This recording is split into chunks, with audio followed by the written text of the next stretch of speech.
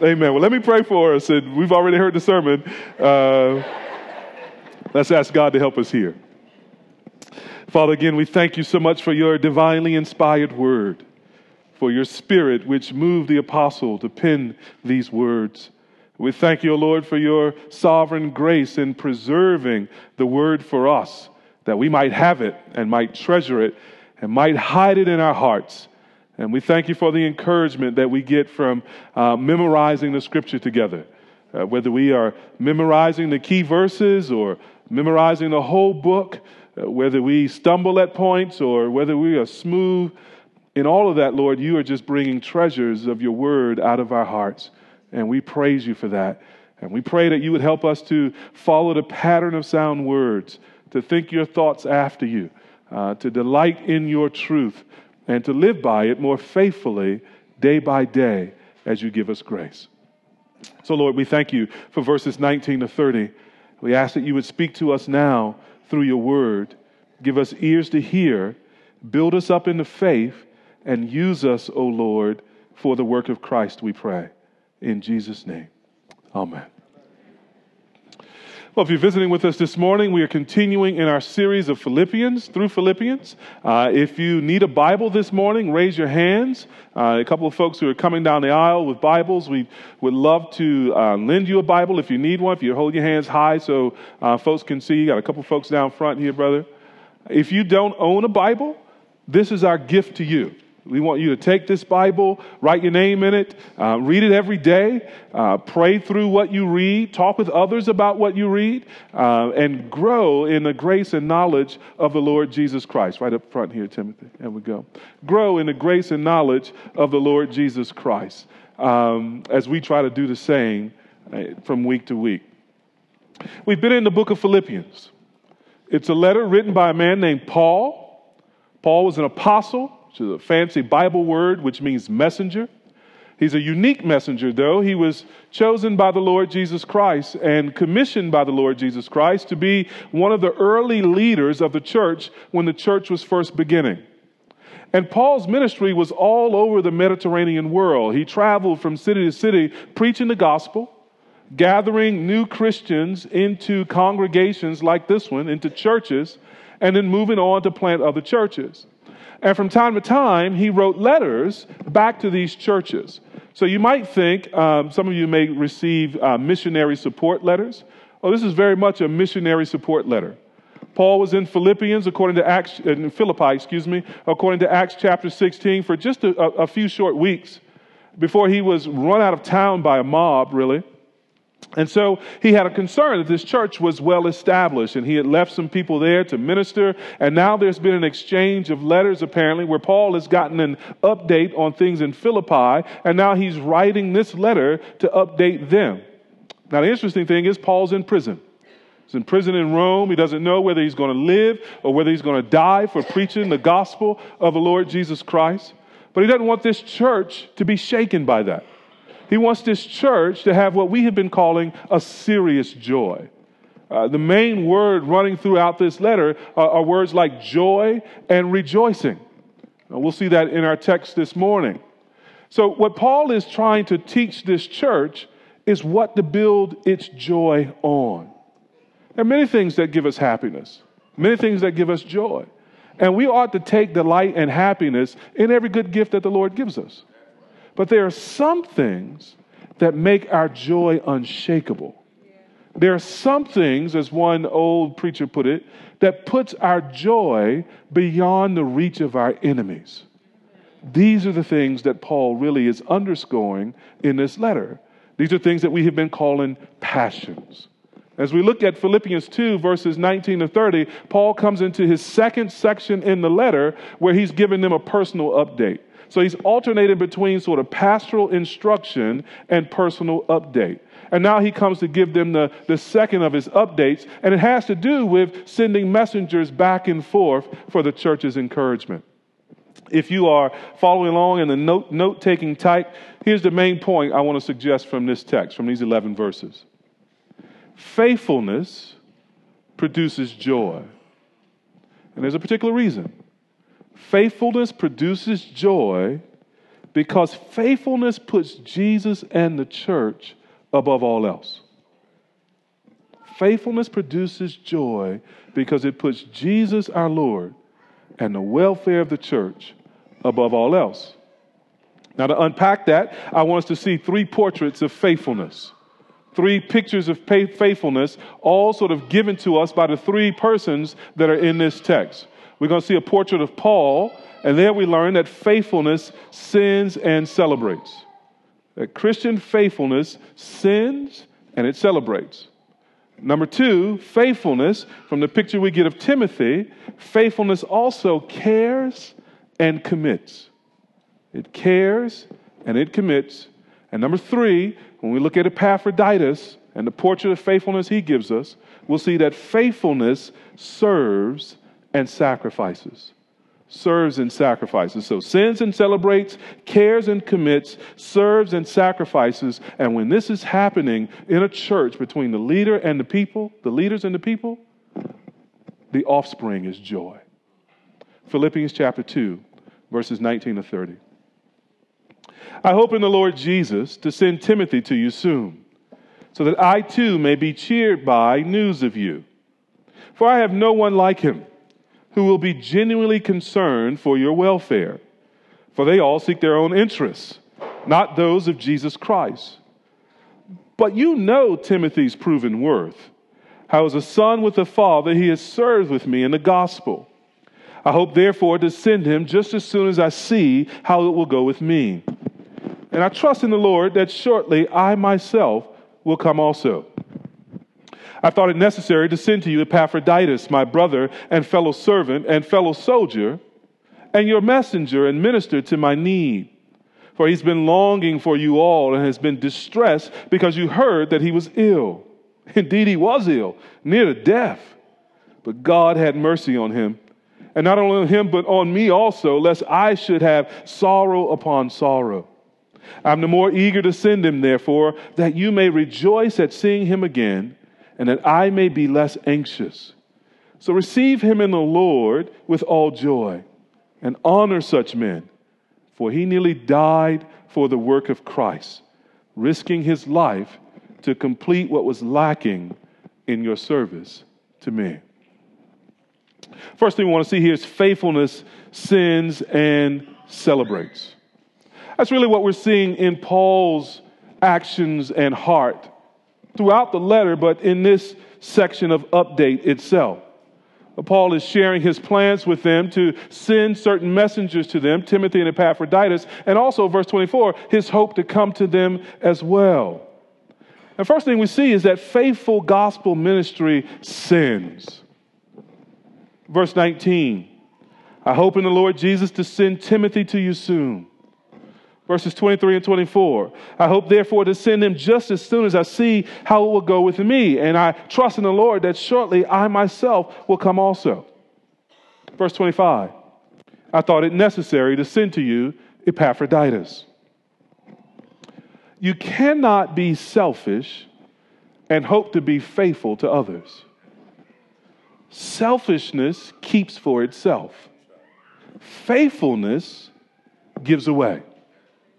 Selfishness, like the seagulls on Finding Nemo, always cry, mine, mine, mine.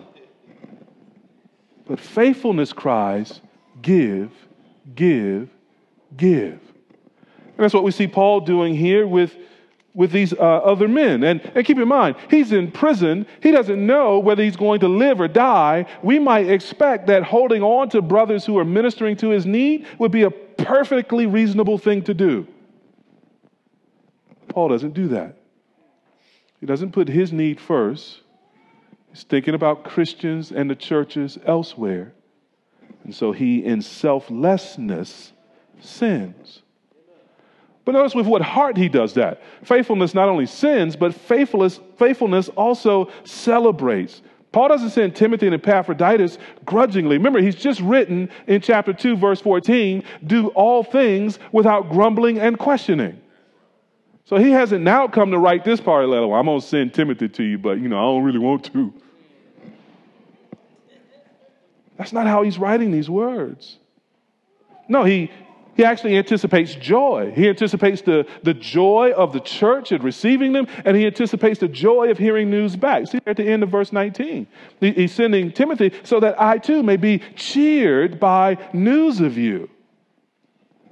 And with Epaphroditus, notice the deep feeling that's going on in the letter as Paul talks about relief and Epaphroditus being near death. He says in verse 27, indeed, he was ill near death. And apparently in verse 26, the Philippians have heard about that and they've gotten worried. So see Epaphroditus there. He's like, look, I need to get back to Philippi because they know that I almost died and I want to care for them. And Paul is sending them so that they would receive Epaphroditus and no longer be anxious and that he would no longer be anxious. See, anxiety is a perfectly natural thing to feel in anxious situations. But instead, that anxiety would be replaced with joy.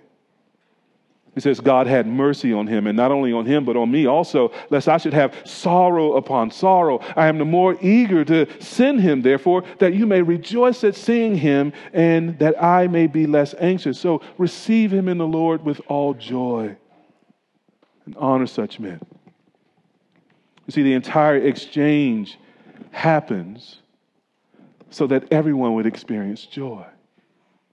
That everyone would have this lightness and delight and gladness that comes from the Lord. You might think of it this way. Paul sends his best so everyone may feel their best.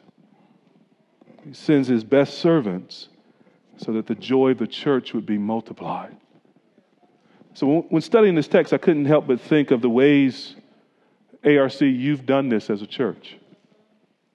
Even as a very young church, a church that could justify holding on to its very best people, because after all, we're still just a church plant.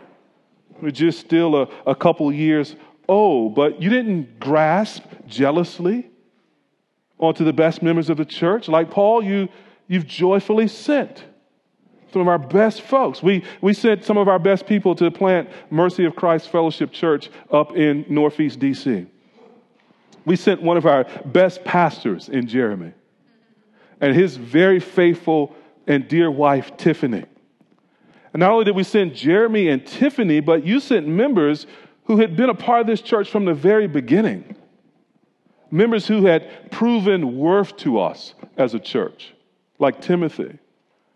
Think, for example, of Stephanie Muniki, a faithful servant. That prayer warrior, Miss Connie Brown. Jeff Kelly is with us this morning. Jody Ash. And the sister we all love, Patrice Wedderburn. Man, that's an all-star group. And any church would feel the loss of such people.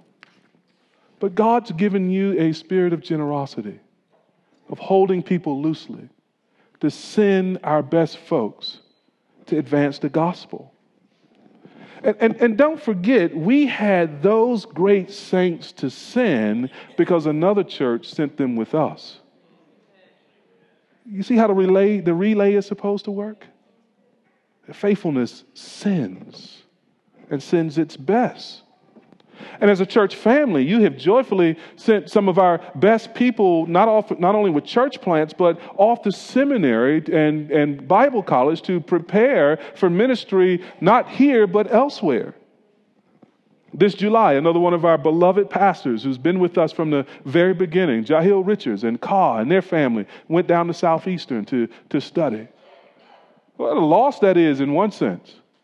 But how we rejoice to know that he's there studying and preparing and already has received a call to go to Shreveport to pastor Springs of Grace Church there in Shreveport.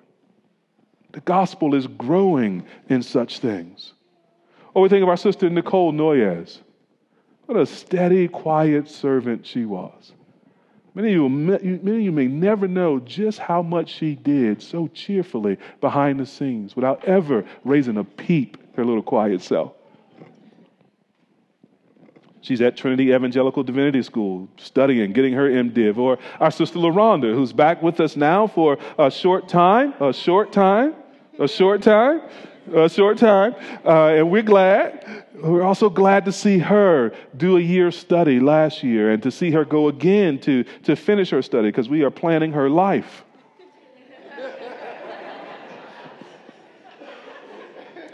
And right from our first year, some of you all will remember this wonderful brother who bleeds God's word. It's a little bit socially awkward, but in a cute way. Outstanding drummer. Niall Warts and Stacy. Faithful servants from the beginning, whom you encouraged and supported and sent to Southern Seminary to do his work on an MDiv, that he might be fruitful in the work of ministry. We're just 3.5 years old, beloved. We are just beginning. But I praise God for what he has worked in this family in the way of faithfulness to send and to support those who grow. Pray that that never changes for us. Pray that that gets multiplied. So, faithfulness sends and celebrates. Number 2, faithfulness cares and commits. That's what we see in the portrait of young Timothy. Faithfulness cares. Look there in verse 20. Paul says, "For I have no one like him who will be genuinely concerned for your welfare." That's striking. Of all the people that Paul serves with and all the people that Paul knows in the Christian world and all the churches that Paul has been used of the Lord to plant, Paul says, listen, this man is the only one I have who genuinely is concerned for the welfare of the church. I have no one like him. Timothy's care for others strikes us because it's contrasted with those folks he mentions in verse 21. You see it there? He says, "For they all seek their own interests, not the interests of Christ." And we don't know exactly who they all were, but it's probably a reference to the people Paul mentions in chapter 1, verse 15 and verse 17. Remember there where he says there's some people who preach Christ out of selfish ambition and envy. They don't do it sincerely. They actually preach Christ because they're trying to make Paul suffer. Paul says now, there's some folks who are looking out after their own interests.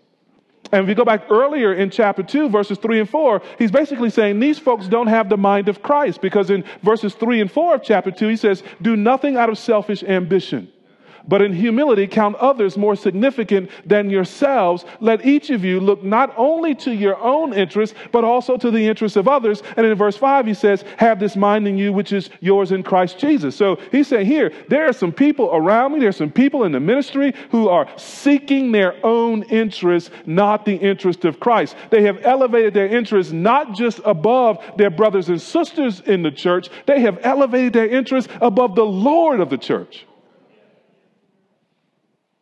But not Timothy. He genuinely concerns himself with how the church is doing. I think it's probably the case that Paul wanted them to look to genuine, caring leadership in Timothy rather than to be taken in by the self-interested teachers. Because whatever Jesus wanted, Timothy wanted. Whatever interested Jesus is what interested Timothy. And that's why he genuinely cares for the church. And that's why he's faithful. But not only does he care, but notice number 2, Timothy commits. You see that there in verse 22? You know Timothy's proven worth. How as a son with a father, he has served with me in the gospel. Paul first met Timothy in Acts chapter 16. Somewhere around verses 6 to 10 or so, Luke tells us in Acts 16 that there was a young disciple there named Timothy who had a good reputation with at least 2 churches in the region. And Paul takes young Timothy under his wings, and Timothy begins to travel with him and observe the apostles' life and learn the apostles' teaching. And so much so that Paul says here, he's like a son working with his father. He says in 1 Timothy chapter 1, verse 2, that Timothy is his true child in the faith. There's a genuine father-son affection that grows up out of this relationship, or grows in this relationship between Paul and Timothy. So that the gospel ministry is family business between the two of them. This is mom and pop and son business. One of the things I love about my son is that whenever we get a good snow, Titus likes to go outside with me and shovel. Last year we had a big snow, and I got up a little bit early to try and get the snow out the way before more came, and he was sleeping in a little bit, and he woke up to the snow. He had all that excitement because, growing up in the Cayman Islands, snow days wasn't a thing, right? So he woke up to a snow day, and first question he asked Chrissy is, "Where's Dad? Are we shoveling?" And I was already outside, and he came bounding out the garage, bounding outside to help me shovel. It's one of our things. We shovel together. He works with me in that. I look at Tim Ballard and little Timothy. And how often little Timothy and the girls are with their dad, setting up hospitality table and welcoming people and carrying out signs bigger than him. He's carrying it outside to set up. Working with his dad. That's what the gospel ministry between Paul and Timothy was. And that's when the gospel ministry is sweet. It's when it's family doing together what family finds important to do. It's not contractual, it's not legal, it's not business, it's family. And that's what the church is, it's family. And so Paul here with Timothy, he commends Timothy because Timothy, notice, is not only caring, but he's committed like a son to his father. And there's some applications, or at least a question we should ask ourselves. Looking at Timothy's life, genuinely concerned for the church in Philippi, why would or should one Christian leader or one church care this much about the welfare of another church or another leader? Well, first of all, it's because we all belong to one body. There's one church in Jesus Christ. There's a real sense then that whatever goes on in one church that believes this same gospel goes on with us. And what goes on with us goes on with another church. Our union with Christ should create empathy and sympathy with one another. That's the entire argument of 1 Corinthians chapter 12, where Paul says that we are the body of Christ. Another reason we should care for other churches is because such care fulfills Christ's command that we love one another. Our love is not meant to be shared only with the membership of this church. Our love is meant to be an expanding, including thing. We should be capturing territory with our love. We should be expanding the borders of the church with an outwardly moving, outwardly focused love that, yes, is especially shown to one another as brothers and sisters in Christ, but is constantly moving out to other churches and to non-Christians that they might discover and be brought into contact with the love of God. See, because we are one body with all other Christians, and because we're commanded to love other Christians, indeed to love even our enemies, we should try to do things that express that oneness and that love or care. For example, this is why we normally pray for other churches in our pastoral prayer. We're simply recognizing in prayer an impulse to love and care for all of God's churches and all of God's people. This is why we give to support the work of other churches. We are, yes, a church plant, praise the Lord, but we've been helping other churches from the beginning. So we have contributed financially to Risen Christ Fellowship in Philadelphia, and we praise God for his work there. We contribute financially to Mercy of Christ Fellowship. We partner with them in the advance of the gospel in that way. So we should practically, just as Philippi does here, we should practically express support of other churches, not just what the Lord is doing here, but what he's doing among all of his people. And we should join other churches in their programs and their outreaches. Some of you attend different speaking events sponsored by other churches. Some of you participate in outreaches like the Turkey outreach that Mercy of Christ would do, or Daybreak. Some of you volunteer at places like the House DC and serve there. It's just a million lanes to run in. And we should, as God sort of directs us individually, pick a lane, run with other Christians, advance the gospel. Doing these kinds of things helps us to be both caring and committed. But notice, caring and commitment really belong together. It's the combination that produces faithfulness. See, to care without commitment is empty feeling. A husband who says he cares for his wife but never shows commitment calls into question the claim to care, doesn't he? And commitment without caring is cold duty.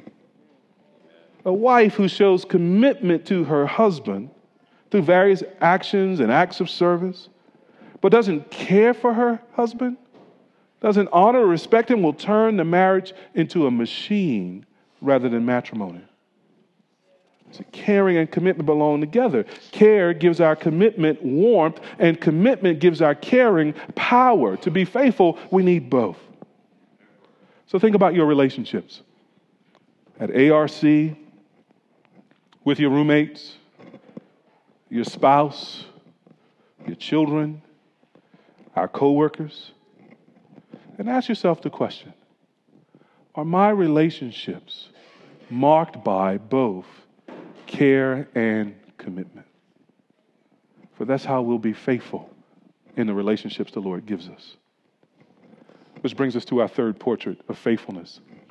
Faithfulness serves and sacrifices. We see that with Epaphroditus.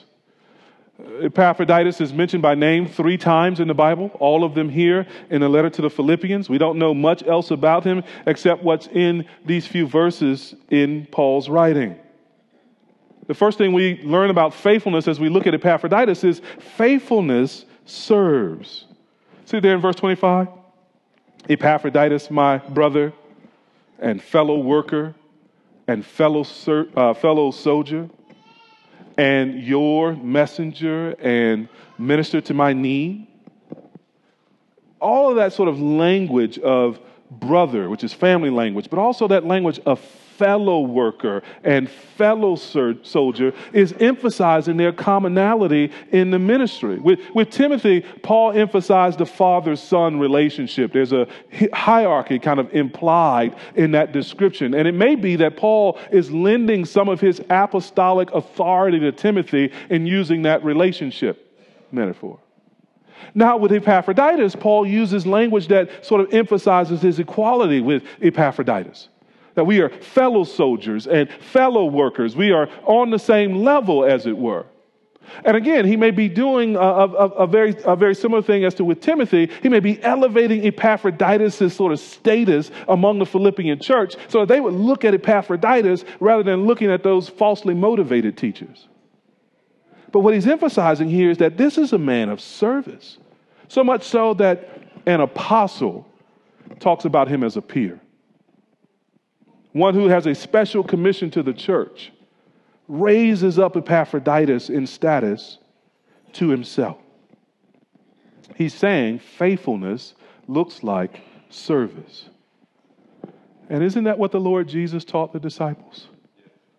Mark chapter 9, the disciples are arguing about who's going to be first in the kingdom. Jesus overhears them, and Jesus says, listen, if anyone would be first, he must be last of all and servant of all. So Epaphroditus embodies that Jesus taught instruction and spirit of serving others. But not only does he serve, but faithfulness sacrifices. Faithfulness sacrifices. The most dramatic part of Epaphroditus is his willingness to give himself up, really, his own life for the work of the gospel and for Paul. Verse 27 says he was ill, near to death. But that's not really kind of like he had a real bad cold or he had some kind of germ that went sideways, like that was some kind of accident. No. Look at verse 30. He nearly died for the work of Christ, risking his life to complete what was lacking in your service to me. Zero in on that word risking. He intentionally, specifically, calculatedly risked his life, put his life on the line to serve Paul and to serve the church. According to Philippians 4:18, Epaphroditus had been chosen to deliver the Philippian gift to Paul. That's what Paul means in verse 25 when he talks about their messenger and minister to my need, and what he means in verse 30 when he talks about what was lacking in their service to him. They had committed to financially support him. That financial support hadn't gotten there. It was in Epaphroditus' hands to bring it and deliver it at risk to himself. Maybe from highway robbers on the road in the ancient world, perhaps from just danger in travel, or more likely in associating with Paul in his imprisonment. For Hebrews tells us that those who are of faith joyfully suffered the plundering of their possessions in order to identify with those in prison. So he risked being robbed by the prison guards and mistreated by the prison guards. He put his life on the line in order to give. Pastor Dennis and I were working on a sermon for the day and discussing the text. And the best preacher in my family walked into the kitchen, Christy. She made an interesting observation. She said, she asked us a question. She says, how often do we risk in order to give? She said, we may risk to get, but not usually to give. I mean, I don't know, maybe you like me. When it comes to giving something, sometimes I'm like, well, if they want it, they'll come get it. If they ain't come get it, they must not want it. Don't raise your hand. Look down at the Bible.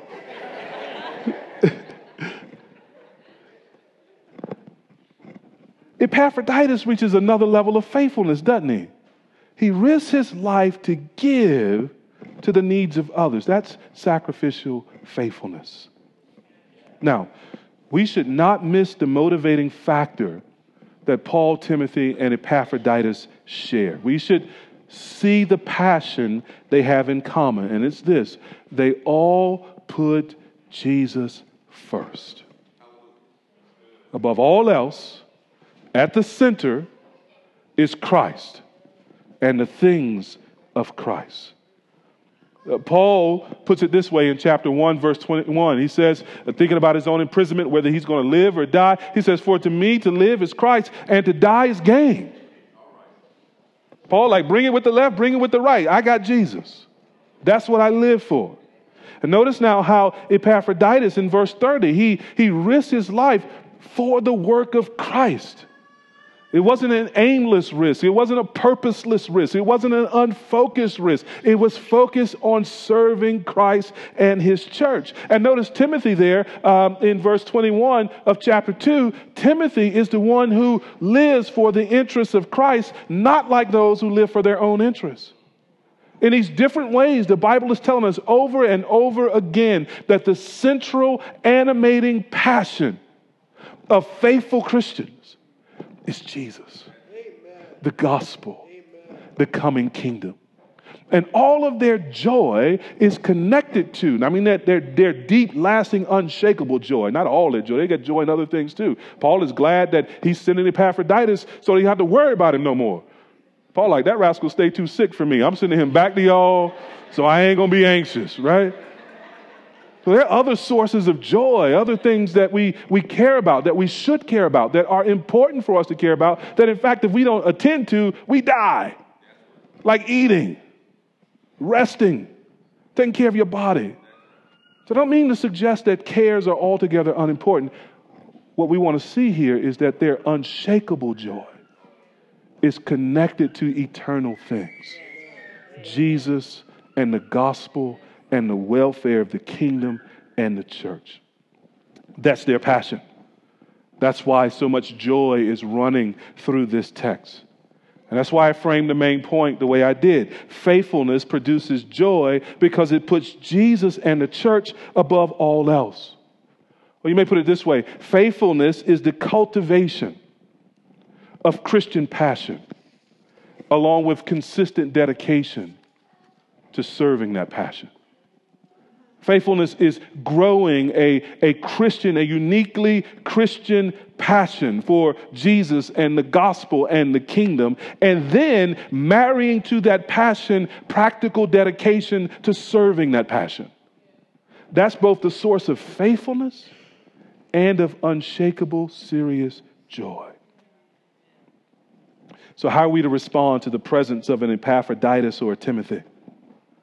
Well, verses 29 and 30 really give us the application for this section. Paul says there, so receive him in the Lord with all joy and honor such men, for he nearly died for the work of Christ. You might call this the 3 R's of receiving faithful servants. Number 1, receive him. Epaphroditus is a gift to the church. That's what Ephesians 4 says, right? That there are pastors and teachers and prophets and apostles and evangelists, so on, gifted teachers who are given to the church by the Lord. If Jesus gives you something, take it. Receive it. Accept it. Acknowledge the ministries of faithful persons, because they didn't just become faithful persons by osmosis. Christ produced that in them and then gave them to us. And so the first thing we're to do is to simply receive. Lord willing, on Tuesday, we'll have the privilege of voting on whether to call or receive our brother Tim Ballard and our sister Hannah Baker as deacon and deaconess among us. They've already accepted the title of deacon-elect. Now that vote we should think about as practically discerning the Spirit's leading in our church. And that vote we should think about as an act, the first act of receiving them, of welcoming and acknowledging and appreciating them as gifts from the Lord, if that's his will. But secondly, now, we not only receive them, but we rejoice over them. Again, we're not to receive leaders with grumbling and questioning, chapter 2, verse 14. But notice here, he says, with all joy. All joy means complete joy.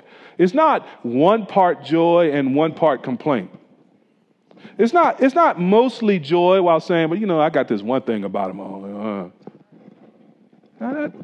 It's all joy.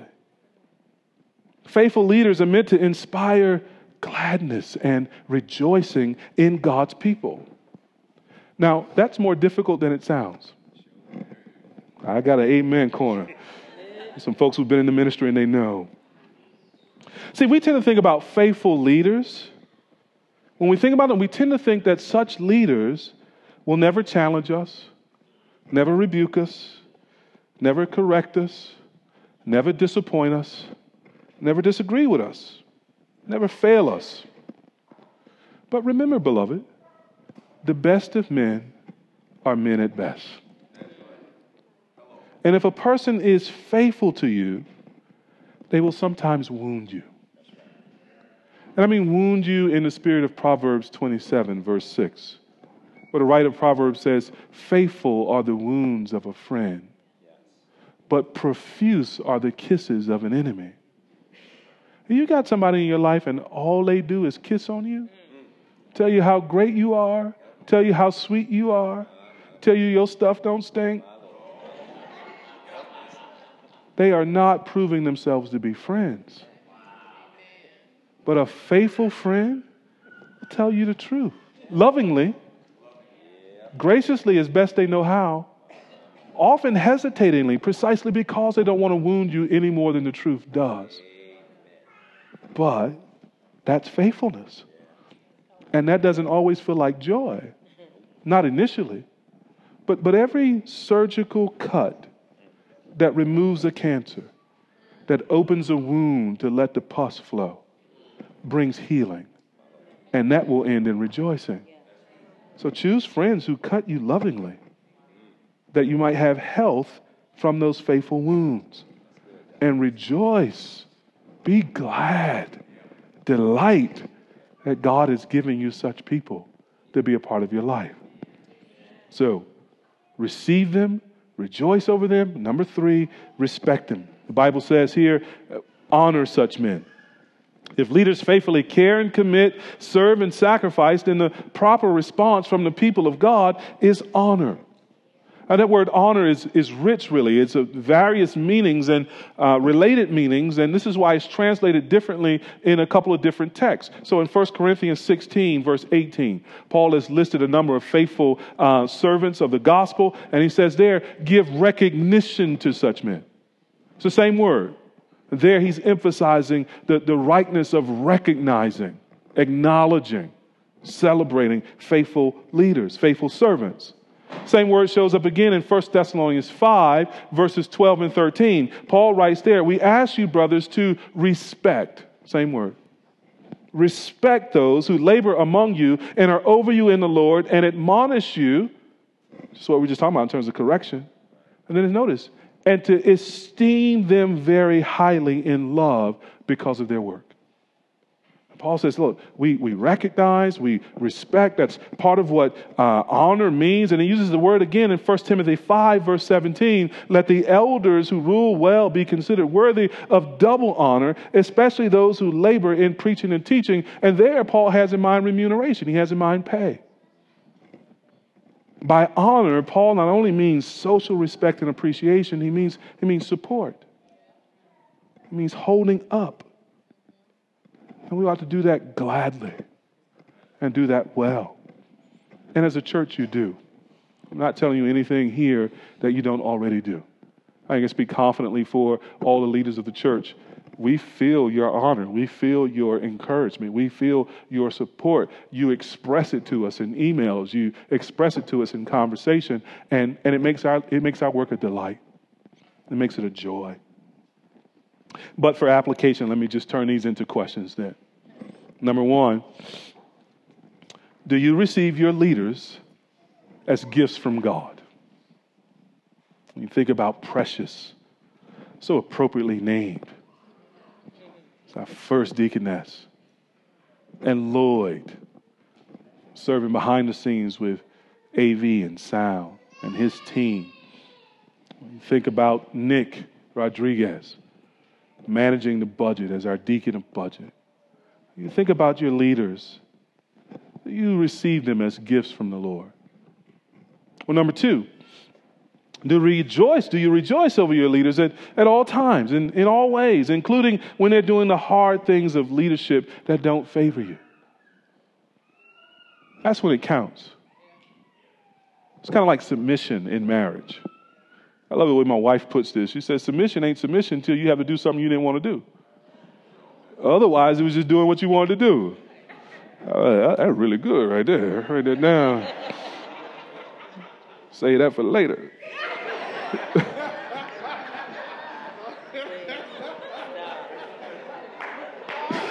Third question. Do you respect your leaders? Do you respect your leaders? Do you respect your leaders? Things to pray about, think about, talk about. So let's wrap this up. Faithfulness doesn't happen by accident. Faithful leaders do not just appear out of thin air. As we said before, God first makes a person faithful, then gives them to his church. So faithfulness is a God thing. Think about the qualities we see in the lives of Paul and Timothy and Epaphroditus. Faithfulness sins. Faithfulness celebrates. Faithfulness cares. Faithfulness commits. Faithfulness serves. And faithfulness sacrifices. Where have we seen those things before? The Father sends his Son into the world. The angels celebrate an announcement, joy to the world. In his love, in his care, Christ dies for us on the cross while we're still sinners. Jesus commits himself to do the Father's will, which is to lead our rescue from judgment in hell. So Jesus came not to be served, but to serve and to sacrifice, to give his life as a ransom for many, the many who would believe. So Christian faithfulness really reflects the gospel.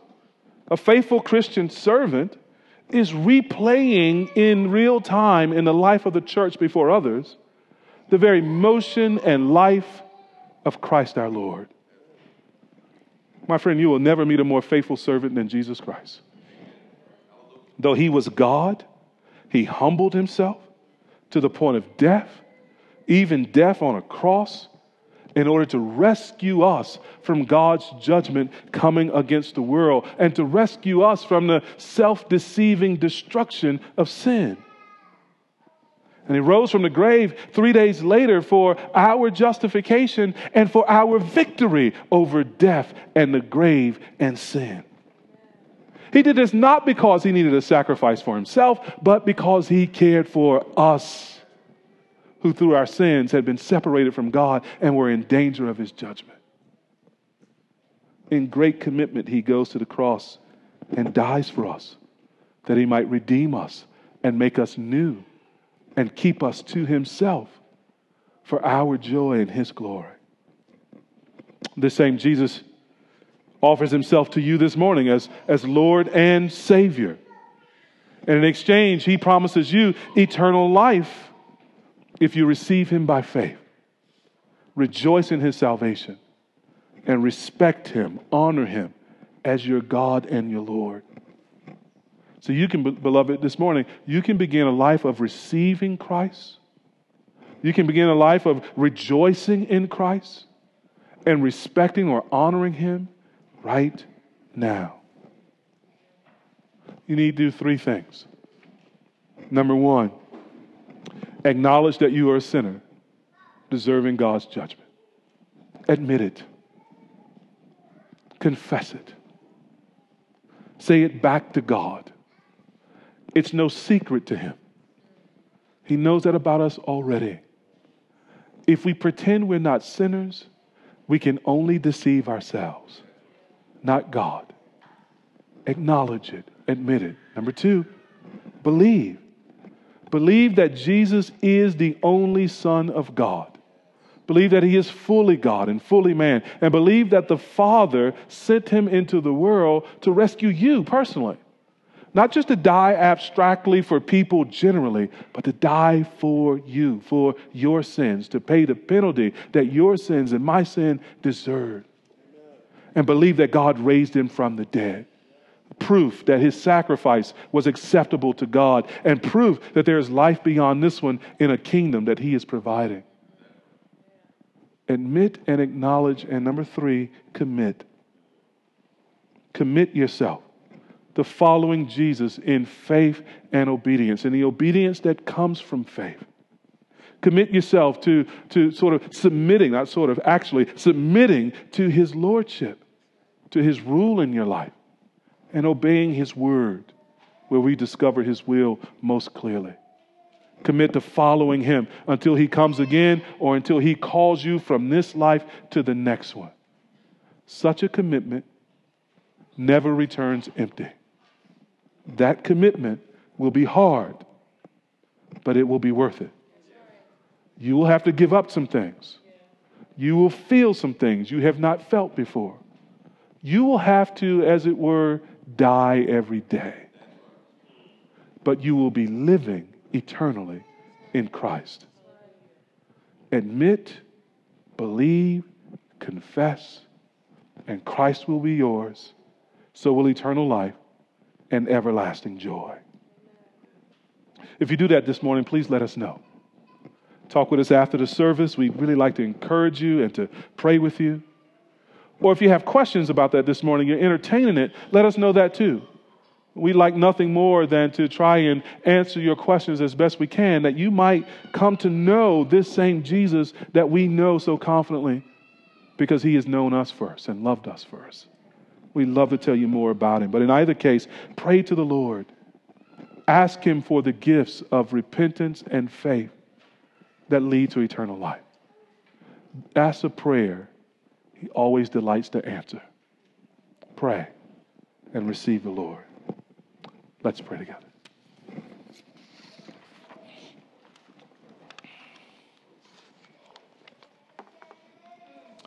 Father, thank you so much for speaking so clearly in the Bible. So clearly of your holiness. So clearly of your love. So clearly of your mercy, which never ends. So clearly of your grace, which, Lord, where our sins abound, does much more abound. Thank you for telling us so clearly of heaven and hell and of the rescue that Christ accomplished on the cross. And thank you for telling us so clearly of the joys and the delights and the pleasures that come with knowing you. And thank you, Lord, for the gift of servants, faithful servants who come and go, whom we send and celebrate. Thank you for the gift of faithful women and men who care and commit, Lord, who serve and sacrifice. Make us glad as we consider them. Build us up with joy as we mark, O Lord, their lives among us. And give us more. Give us more such leaders and give us selflessness with them so that we might, Lord, years from now, lose track of the number who've gone out from this place to take your gospel to the ends of the earth or to the neighborhood next door, who have prepared and studied and who are ready, O Lord, more fully to give themselves to your work. Teach us to honor such persons and to delight in them, we pray. In Jesus' name, amen.